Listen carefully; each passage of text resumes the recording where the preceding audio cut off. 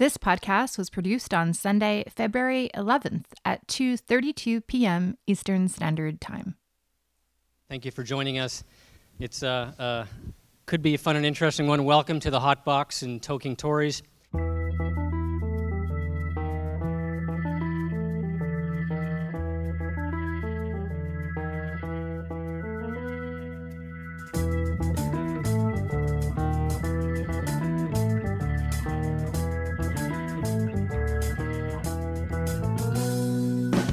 While they came, they saw, they made many, many irresistible people-kind jokes.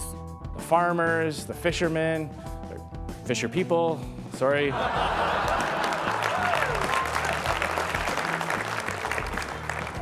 Another word to the list of things you can't say in Justin Trudeau's Canada. Conservatives from across the country flocked to Ottawa this past weekend for the Manning Centre's annual networking conference, featuring some of the movement's biggest names. The ghost of Patrick Brown loomed large as three Ontario Progressive Conservative leadership candidates, Christine Elliott, Doug Ford, and Caroline Mulroney, made their morning televised pitches, each taking turns to promise to say no to a carbon tax. I'll say it. I am against the carbon tax. I've said it a lot. Carbon tax is a terrible, terrible tax. I don't even know why they put the word carbon in front of it. Well, I've always said that I'm against new taxes, and I said that the carbon tax is a new tax, so I'm not in favor of new taxes. After nearly 9 months on the job in his first major speech to Conservatives, federal leader Andrew Scheer laid out pieces of his much-anticipated platform. The first act that Canada's Conservatives will do will be to repeal the carbon tax. The next election, Scheer said, would be a contest between two distinct visions. It's now a question about being free or unfree. The choice is whether Canada will continue as a free and open country, or whether Canadians will live their lives afraid to say what they think, always looking over their shoulders before they dare to suggest that maybe, just maybe, the government is not the solution to every problem. Scheer promised to stand up for freedom of choice, of thought, and of religious expression. After winning the party's leadership, due in no small part to the presence of social conservatives, some Manning Conference attendees expressed hope that the party's agenda will better reflect these right-to-life issues. I think that in terms of social conservatives and maybe civic nationalists, we could maybe open up like a bit more. There's more and more young people that want to run or become involved in the Conservative Party because of Andrew and how the party is so open to social conservatives. This year's conference featured panels on faith and politics, strengthening the family, social censorship, and feminism. I don't know what's happened in the last 8 years, ladies and gentlemen, because up until then, I was celebrated as a champion of women and a lead feminist within this country. And now because I carry the capital C behind my name, suddenly I'm no longer worthy of having that title. One thing that was notably missing from this year's Manning Conference was all that populism talk that drove last year's agenda. There were no discussions of Trumpism or of Islamic extremism. Instead, in a rousing speech, Jason Kenney urged attendees to denounce racism and bigotry and be wary of the xenophobic threat plaguing conservative movements across the globe. The angry and sometimes seductive voice of a kind of demagogic and xenophobic populism. That kind of angry, divisive populism is poison, and we must always be careful to root that out of our movement and ensure that this is a movement of openness, of inclusion, of unity and diversity, the movement of equality of opportunity and human dignity. That must be the Conservative movement in Canada. We'll hear from the former MP turned leader of Alberta's United Conservative Party on the one thing he thinks Tories can learn from Justin Trudeau later in the show.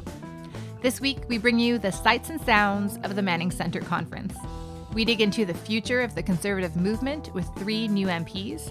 How will they avoid the traps the Liberals are setting and shake off what they call the party's rich white guy stereotype?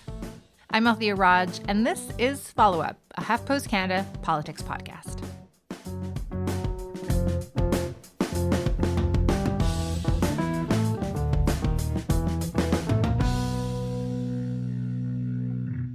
There's a conservative strain in large parts of the country, but as a whole, there's no natural tendency to be a conservative, to see the world in that way. And I think Canada has always been a little bit more progressive than it has been conservative, even though we've been governed by lots of conservative parties, right? And the evidence for me is like 2011, I think the Conservatives won a majority in large part because it was a rejection or a fear of Jack Layton and the NDP winning, right? That it was a safer place to be. It wasn't that people were like, I'm a Conservative, I'm going to vote for Stephen Harper. So the party has to find a way to grow the tent is my big thing. David Coletto, CEO of Abacus Data. You said you don't think that there is a natural Conservative majority in this country? I don't. I think, you look at the polling numbers, you look at historic data, even in the last decade, that you can find moments in which a large majority of people would say, I can see myself voting for the Liberals or the New Democrats, whose ideologies and policies have, at least recently, been far closer aligned. And then you don't find as much evidence to say there's a clear Conservative majority out there. So you have to almost manufacture the conditions that create that group to come together and all vote together. And I think 2011 wasn't a good example of it. You had a really unpopular, ineffective Liberal leader. You had a somewhat surprising rise of a party that no one had seen govern nationally. And so there was a lot of doubt. And Stephen Harper, coming out of the recession, was a safe harbor for people. And I think that attracted them to them, right? So, but when more people engage in the political process, when turnout goes up, it's a harder equation for Conservatives to figure out. Hi, my name is Rachael Harder, Member of Parliament for Lethbridge, Alberta. And I'm Karen Vecchio, Member of Parliament for Elgin, Middlesex, London. Hi, I'm Garnett Genuis, Member of Parliament for Sherwood Park, Fort Saskatchewan. This morning at the Manning Center conference, Abacus Data CEO David Coletto talked to us about how to grow the Conservative Party's electoral base. And he made the argument that he doesn't think there is a natural Conservative majority in this country. He thinks that in order for the Conservatives to win a majority government, you need to manufacture one. Karen, I'm going to start with you. Do you agree with them? And if so, how do you do that?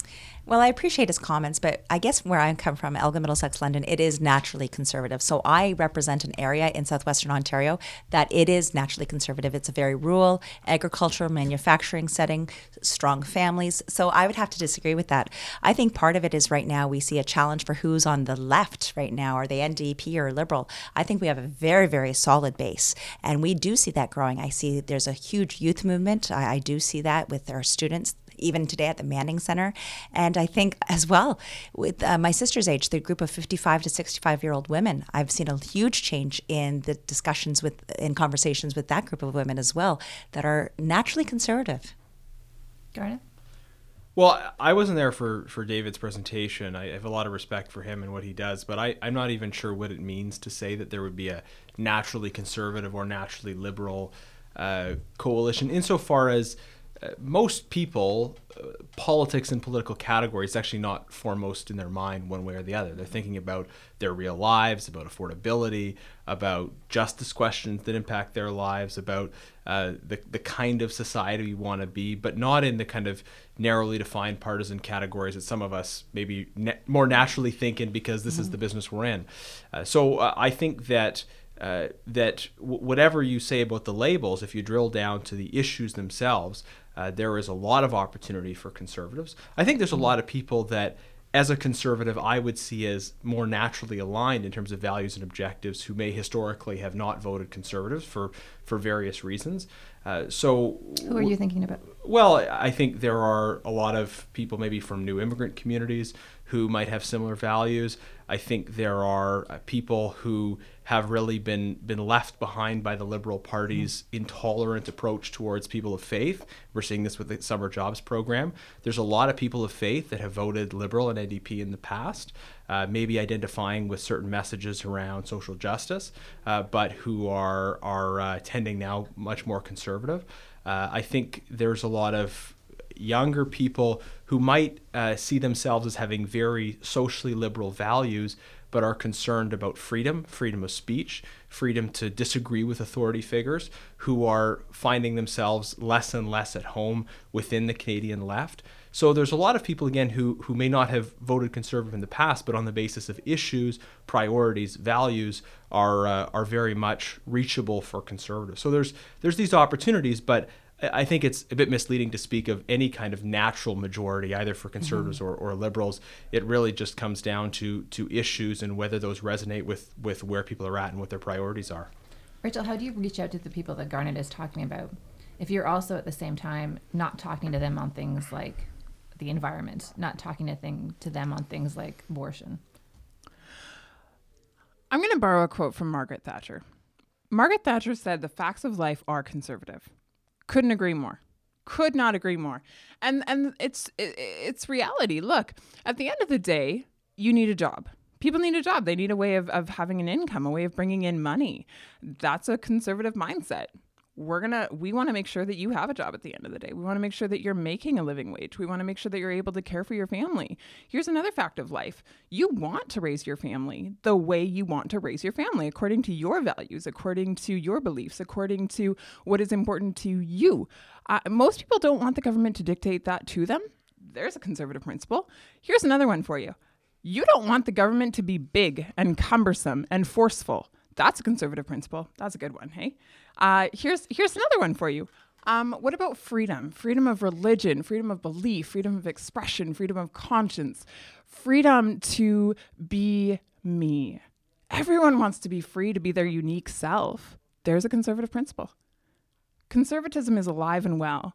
I think what we need to do as a conservative movement, however, is we need to get really good at messaging what it is that we're about, what it is that we stand for. And we need to invite Canadians into that and help them see that actually they are, in fact, many of them, conservative. Mm-hmm. So how do you do that?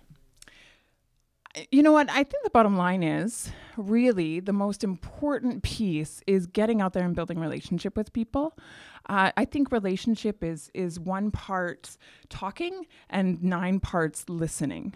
So I think we need to listen to Canadians. I think we need to understand what's important to them and how to best serve those values and those things that are most meaningful to them.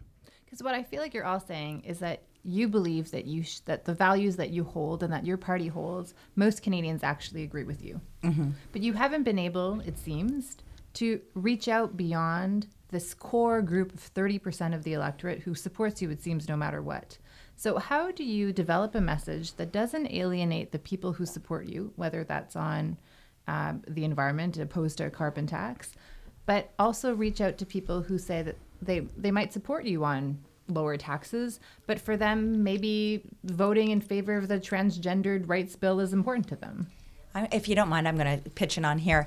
I think the one thing I've been doing is I have been reaching out to the LGBTQ community, and we have been really resonating. I've been working with LGBT Tory and the Center for Gender Diversity, doing things like that. And it's funny because, as we're saying, a lot of those core principles are all the same.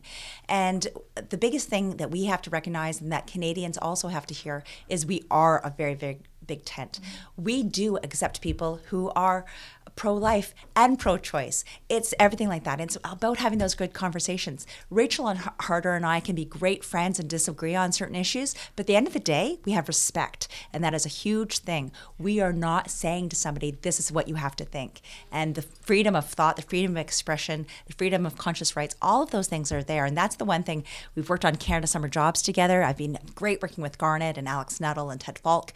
We all come from different backgrounds and have different ways that we were raised, different group beliefs. But at the end of the day, we want what's best for Canadians. And so we can all work together and still be true to ourselves. And that's the one thing I really love being a conservative.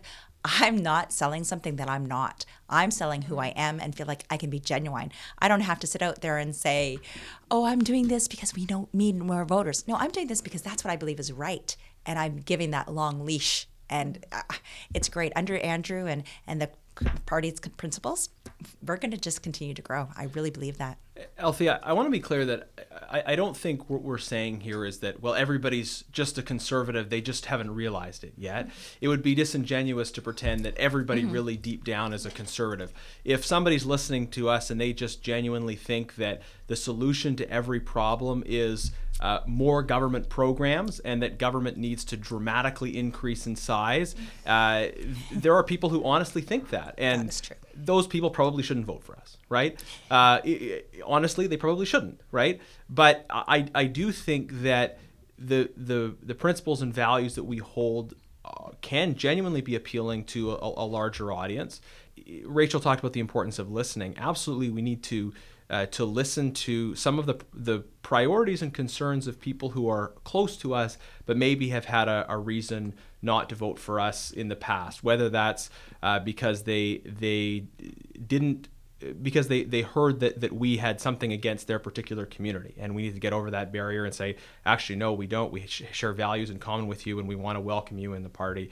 And some of those people who are very close to us and share a lot in common, but maybe there just have been barriers in terms of how they thought we perceived them.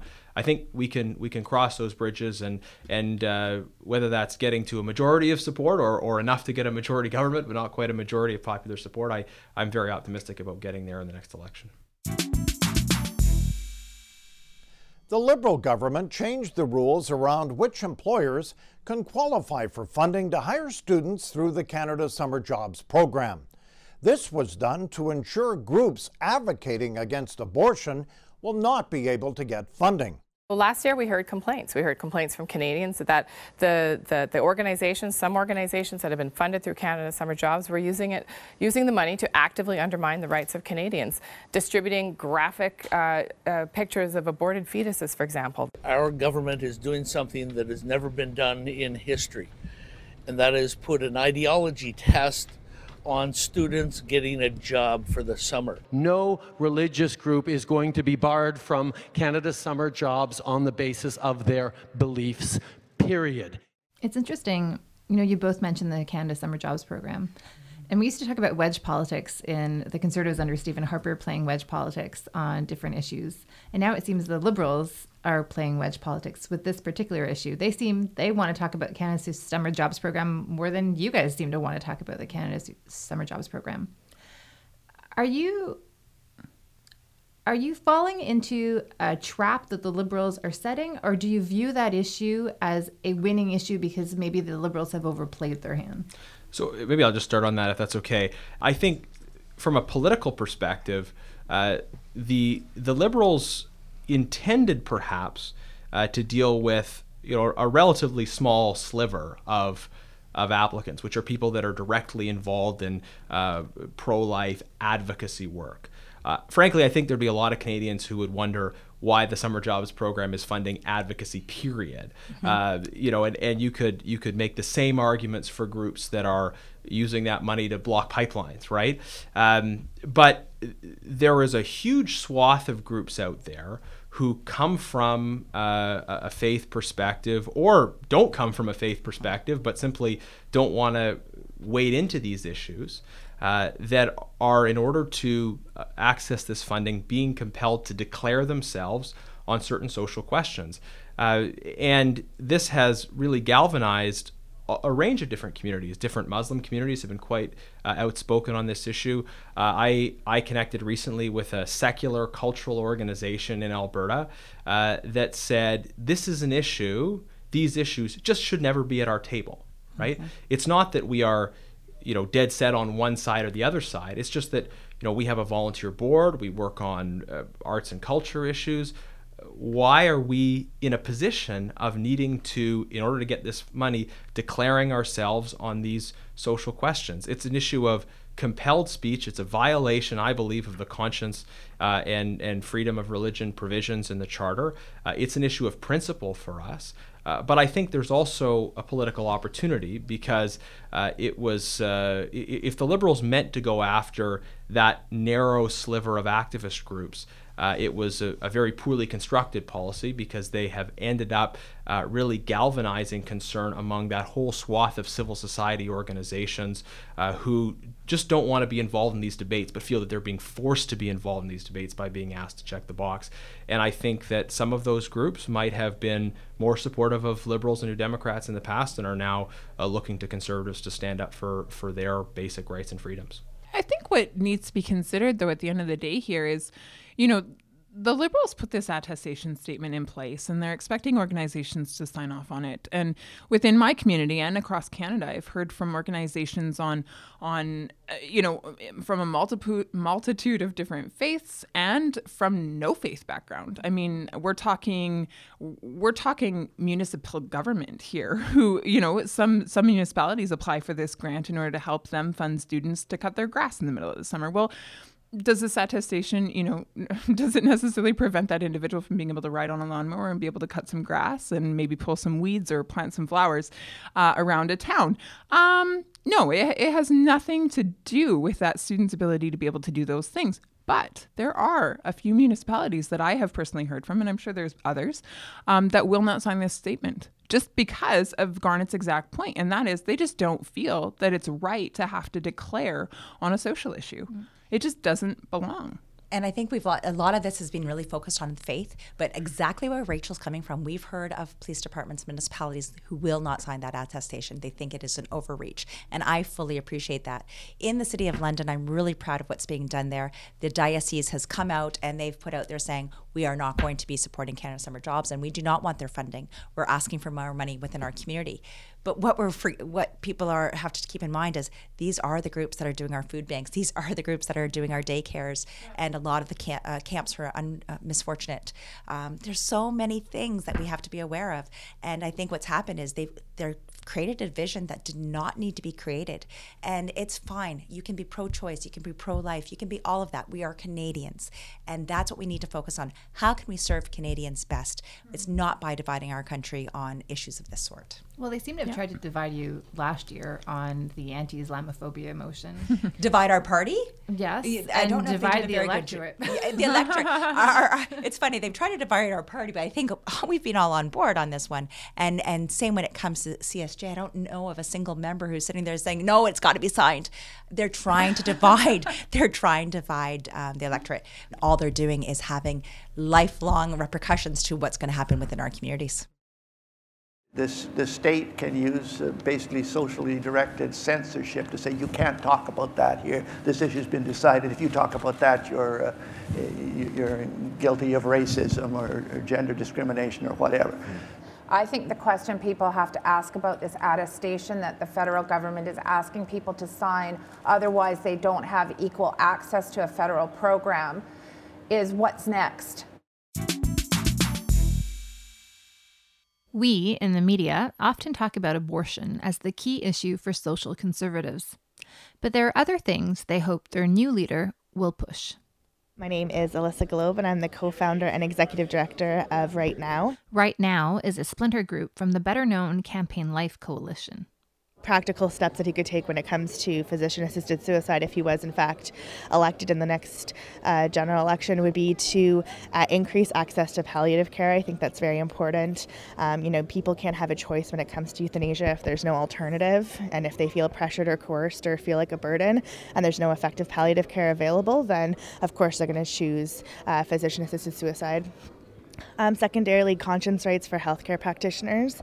The Superior Court of Ontario just ruled that physicians in the province are forced to refer, even if it goes against their charter right to freedom of conscience. And I think that he should definitely pass some type of explicit protections for conscience rights for healthcare practitioners. So those are kind of things in the short term that we would like to see. Hopefully, more politicians will be elected in the future that can help women in crisis pregnancies, as well as respect human rights, especially with regards to the unborn. My name's Jacqueline Dobson, and I'm from Toronto, Ontario. I think a big misconception is that people don't think that conservatives care. When people meet me and they say, why are you conservative? You're like a modern female woman. Why would you want to align with a party like that? That perhaps doesn't like abortion or doesn't like same-sex marriage and things like that. Social issues aren't about that. Right now, especially in provincial politics, we're going for a new leader, but at least in our past leader, and while I worked under Queen's Park, under Patrick Brown, he would constantly say it doesn't matter who you love, where you're from, or who you worship, you have a home in the Progressive Conservative Party. So social issues, in my mind, are not something that's necessarily on the table when talking about why you're a conservative or why you vote for this movement.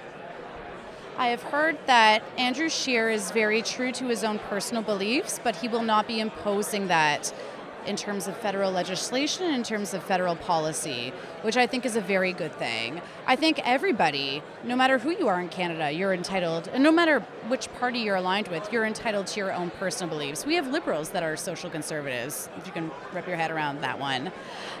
Everybody's entitled to that. A woman's entitled to what she wants to do with her own body, whether it's pro-choice or pro-life.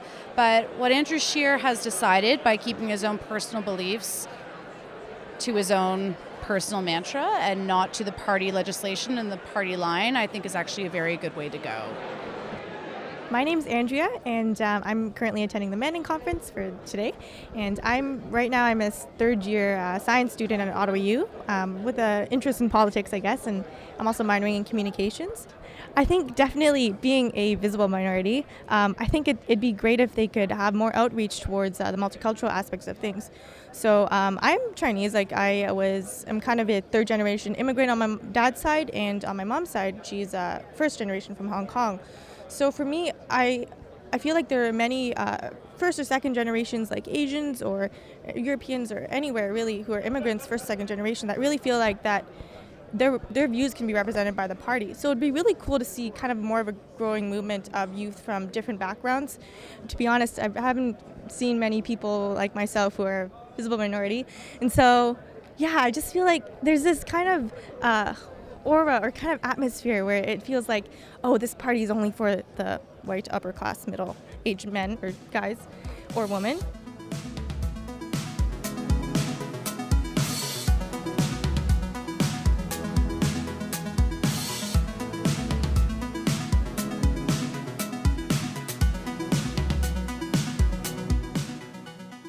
Are there stereotypes you feel that Canadians or even some in the media hold about your party that you wish would be dispelled?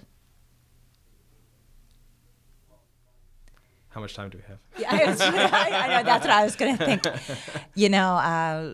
I would have to see. I'm going to go back to my LGBT Tory stuff. I'm going to go back to that. Karen brought in a colorful button. Yes, because I've been wearing it because I've been with them for the last 24 hours.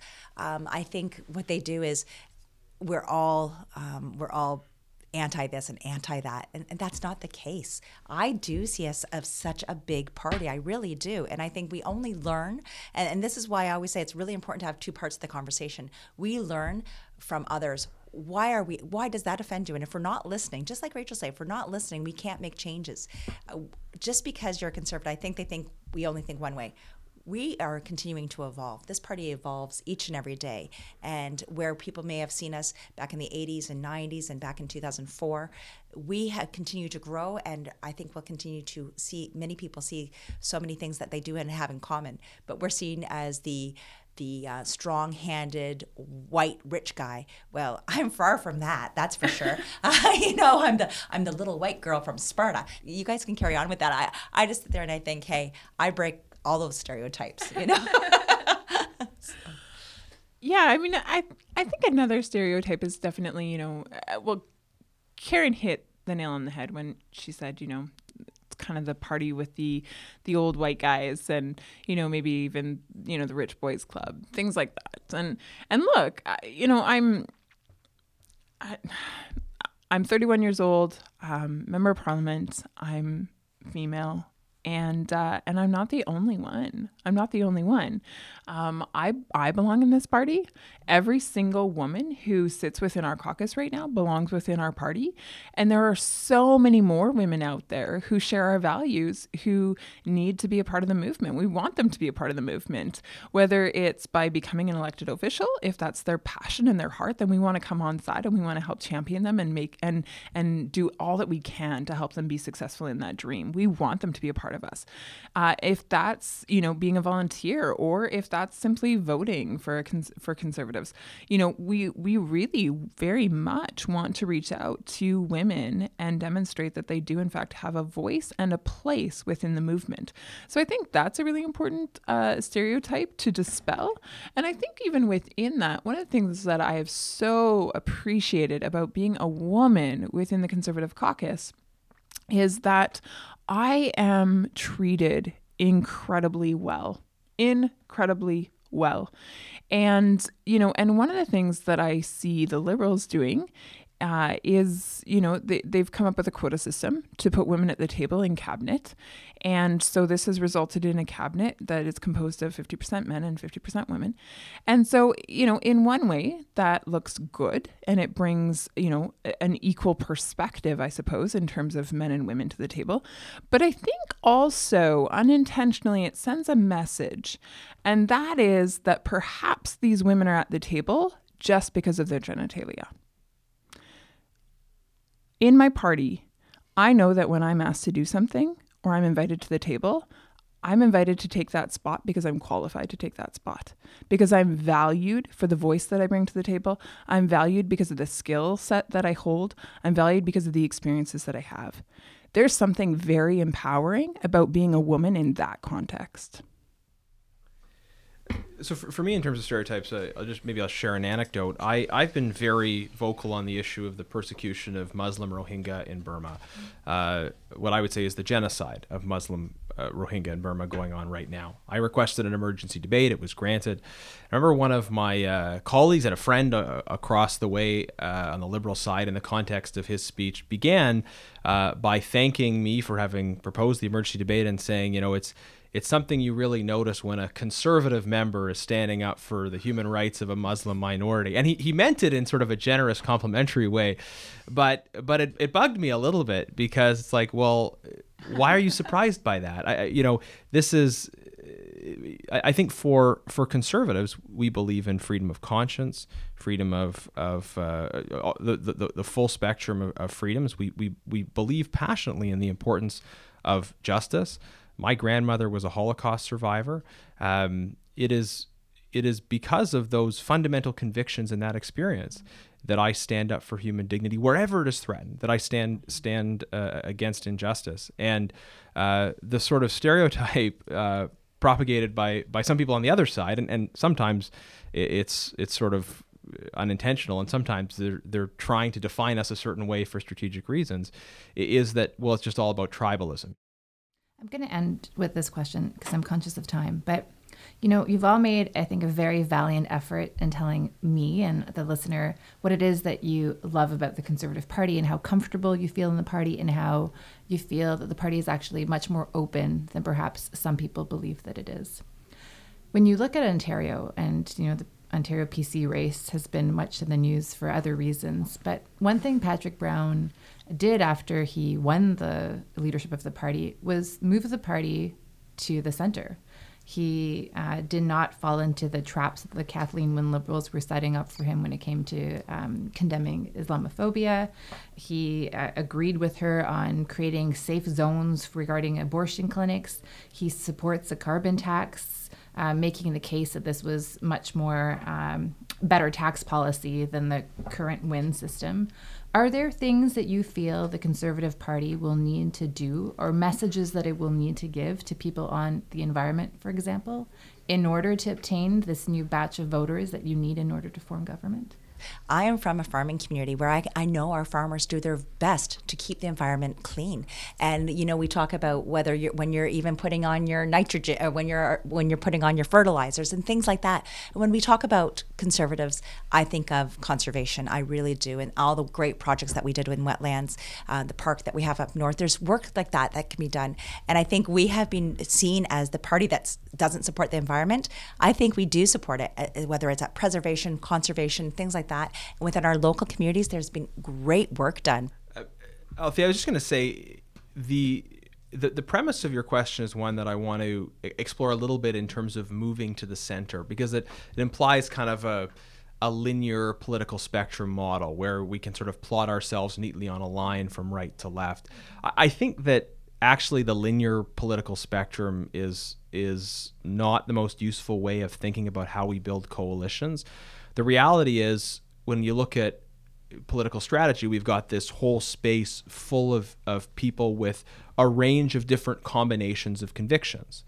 And successful political parties develop a coalition that appeals to, if they're successful, a large enough proportion of that space in order to get the electoral critical mass that they need. And that doesn't mean going right up as close to your opponents as possible. Not at all. It means having a message that's going to resonate and be meaningful to perhaps people that it wasn't meaningful to before, and there are different ways of doing that. So I think for us, you talk about young urbanites. Young urbanites are not a monolith, though, right? There are some young urbanites who are going to be sympathetic to far left causes, and they'll probably not vote for us under any circumstances. There are, on the other hand, young urbanites that are very concerned about affordability and about tax rates, but maybe want to be reassured that the Conservative Party isn't going to go in a certain direction on social issues, or they want to be reassured that the Conservative Party is not hostile to them because of some aspect of their identity. And I think absolutely we can very clearly through the signals we send, the actions, concrete actions we take, the policies we proposed, remove those barriers to welcoming people that naturally share our values. But I don't think it's a question of moving to the center or moving to the left, because I just think that thinking in those terms that the left has embraced. I mean, I don't want to squabble with you about what's the center or not, but on some key issues, he decided to adopt policy proposals that were closer to the Liberals. Well, so because he judged that the electorate was closer on those issues and would be closer to the PC party on those issues. Yeah, I think that the way we would go about doing it would be different from Patrick Brown. Obviously, on an issue like the carbon tax, we take a different position on that, and we do so from sincere conviction, not sort of purely as a matter of electoral calculation. But there's no doubt that we should listen to good ideas that come from other places, that we should be reflective of maybe aspects of people's experience that we haven't been as sensitive to in the past. I think we need to have a strong environmental policy, but I think we also need to have a environmental policy that's different from the government's. I see the government's policy as more about looking for excuses to raise additional revenue, frankly. At the end of the day, I would agree with Garnett in the sense that I don't know that it's super helpful to just look at one straight line and plot out where different parties exist on it. I suppose to some extent that is a helpful exercise, but all in all, I think some people maybe hold more of a centrist view in one area, but then perhaps maybe more of a traditionally right view in another, or maybe a more traditionally left view in another area. But bottom line, when you talk about, does our party need to change? Do we need to become closer to the center, in order to win the next election? I'm not saying that. I'm just saying that there are policy issues that you don't seem to have a message that is fully developed yet. And do you need to develop a message to reach those voters for whom those messages are really important?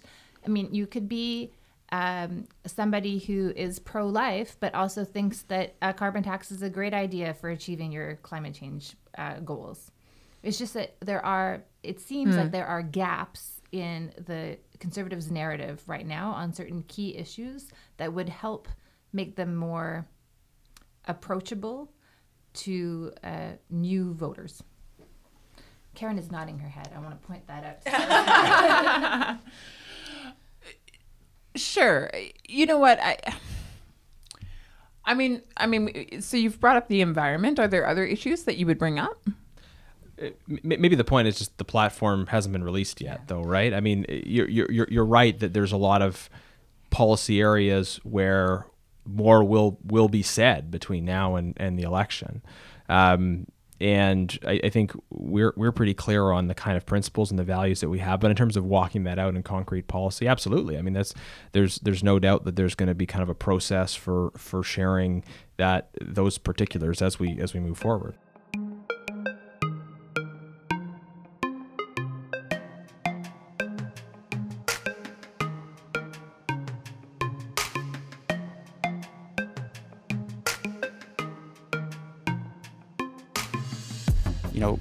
You don't have Andrew Scheer's not out there talking about social conservative issues. He's not out there talking about not believing climate change is happening. But on the flip side, on the climate change in particular, you're not hearing them talking about that it is a crisis, that we have to do something about it, that there's an urgency. That's David Coletto again, the CEO of Abacus Data. He tried to make the point at the Manning conference that the Tories need to do more to reach out to millennial voters, the largest voting bloc in 2019. But the Conservative Party's base is ideologically opposed to many of the issues millennials tell pollsters they care about. It's a huge challenge for any political party that has a more activist, ideologically consistent core. And the NDP is facing the same challenge from the Leap side of their movement. I think, and add to the fact we now live in a political system in almost every province now where you have to raise money from individual donors. You can no longer count on the big unions or a big corporation to write you a big check, which means you have to appeal to that emotion and to those core values. And so it is probably the core challenge that the Conservatives face is how do you at once engage and mobilize and empower that base that's funding you and is the volunteer core, everyone at this conference, with the broader public that we need to say, okay, you aren't scary and you share many of the same values we have. And most important, I feel comfortable living in a country that's governed by you. The whole concept of these generations is simply a marketing buzzword. It means nothing. When I spent a lot of time delving into what makes people vote for different parties, what demographics do it, what psychographics, what attitudes and beliefs and values impact vote. And I have to say that age is the single least interesting thing about somebody. Millennial, a 24-year-old who's married with a kid has more in common with a 45-year-old married person with a kid, and a 39-year-old grad student has more in common who's single, has more in common with a 22-year-old that's single. There's things that matter in people's lives that impact how they're going to vote, whether they're married. When, after they get married, they get divorced. Interesting fact, Conservatives do well with married people in their 40s. Those same people, if they get divorced, our vote drops 8%. It's significant. Why? It's not something that's easy to explain. But the fact of the matter is there's lots of things that impact people's willingness to consider voting Conservative and their willingness and their actual willingness to mark a ballot for us. And that's what I focus on. Look, we obviously did reasonably well in 2011 with New Canadians, not perhaps as well as some of the mythology, but we did reasonably well. In 2015, we actually we had a big drops in that vote. The exception being the Chinese Canadian community, where we did better with Chinese Canadians in English Canada than we did with white Canadians in English Canada. And that vote is being maintained. We saw that in the recent Scarborough Agincourt by-election, where we got 41% of the vote in a seat that is more than half Chinese Canadian. And it's very exciting. The thing that I think we have to think about is the appeal, and we have to do a lot more work on the brand, and the Liberals have done a great job of trying to tell people in those communities that we're racists and things like that. And I think the experience of Ford Nation is really interesting. If you look at the 2014 mayoral results in Toronto, and you look at the wards that John Tory won and the wards that Doug Ford won, if you look at the ones Doug Ford won, those awards were, when you add it all up, 70% visible minority. And the wards that John Tory won, running as a centrist, the wards he won were 70% white.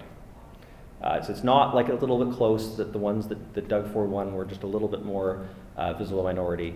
It's absolutely stark. It's the exact flip, 70-30 either way. It's a huge potential, and that shows that conservative, anti-establishment messages can have great appeal with new Canadians, with low-income new Canadians. But we've got a lot of work to do, and I think there's a huge amount of growth potential there. Sure, it's Hamish Marshall. I'm the 2019 National Campaign Manager for the Conservatives. I was intrigued by what you said at the very end about where you see growth potential. Can you elaborate a little bit on that? Where do you see the next target group of voters? Look, we're going to go after all the voters that left us in the last election, but there's other groups we're seeing great success with. You know, in the Scarborough Agincourt by-election that we had in December, it was extremely fascinating. There's a riding that is, majority, visible minority, lower income. This is not the sort of old stereotypical view of Conservatives as old, rich white people. And we got 41% there. And it's interesting, in that same riding on the current boundaries, we would have got 20% there in 2004. So it shows a massive change in the sort of people that are voting for us. And I think that's very exciting, and there's lots of potential there to explore. What factors come into play to a Conservative voter? Well, there's lots of things that impact people's willingness to vote for all parties. Age, a little bit, education, income, marital status, whether you have kids, whether you're a homeowner or not, the amount of crime in your immediate area. These things all have a huge impact. What language you speak at home, that all has an impact. So we have to pull that all together and create a complex matrix and build targets from there. Are you better off micro-targeting platform elements to certain groups than building a national narrative? I think the thing we have to remember about platform and policy is not just about the policies themselves and whether or not someone will say, I'll be better off by that policy, I'm going to vote for party X. It's about how you make people feel. Platform is part of your story, and people voted for Justin Trudeau because he made them feel good, they made them feel positive, and a large chunk of the next election is going to be determined about how the different parties make people feel, and we'll obviously be doing that. How do you want Andrew Scheer to make us feel?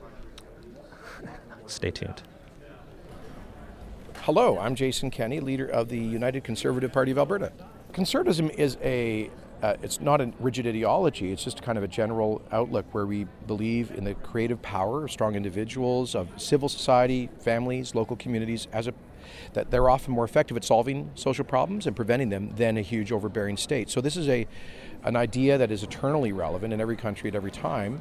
And my view is, in the current time, it means we have to be a thoughtful, winsome, common sense kind of conservatism. We have to avoid the emptiness and vapidness of political opportunism. We don't want to be just liberals with a different color. And we have to avoid the kind of angry populism, demagogic populism that we see in the United States masquerading as conservatism. I don't think the Trump movement is that at all. So I think what we need, one thing we can learn from Justin Trudeau is that you can convey your ideas and your policies in a optimistic and winsome way. Where our Harper government went wrong, frankly, was in going out of our way sometimes to make enemies and to look too often like we were being divisive or settling scores. I think that was our big failure. It wasn't a policy failure, it was a tone failure, and that's something that we all have to learn from both federal and provincial Conservatives. How do you plan to win in Alberta? By being basically competent.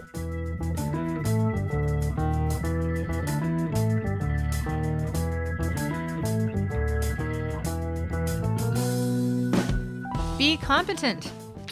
That's a good mantra for any human to live by. This special Manning Center Conference episode, well, they're all special, but this one marks our Humble Podcast's 1-year anniversary. Woohoo! Last year, we launched follow-up with the question, what's going on with the Conservative Party? And we're more or less still asking the same question. Good times. If you enjoyed this episode on iTunes, please leave us a review. And as always, we love to hear from you. Send us your thoughts and story ideas. You can reach me through Facebook or Twitter at Althia Raj. That's ALTHIARAJ. A huge thank you this week to co-producer Zian Lam and technical producer Stephanie Warner. Andre Lau is our executive producer. I'm Althia Raj. Next week, we will appear in your feed earlier than expected with a podcast coming from the floor of the NDP convention here in Ottawa. See you in 7 days.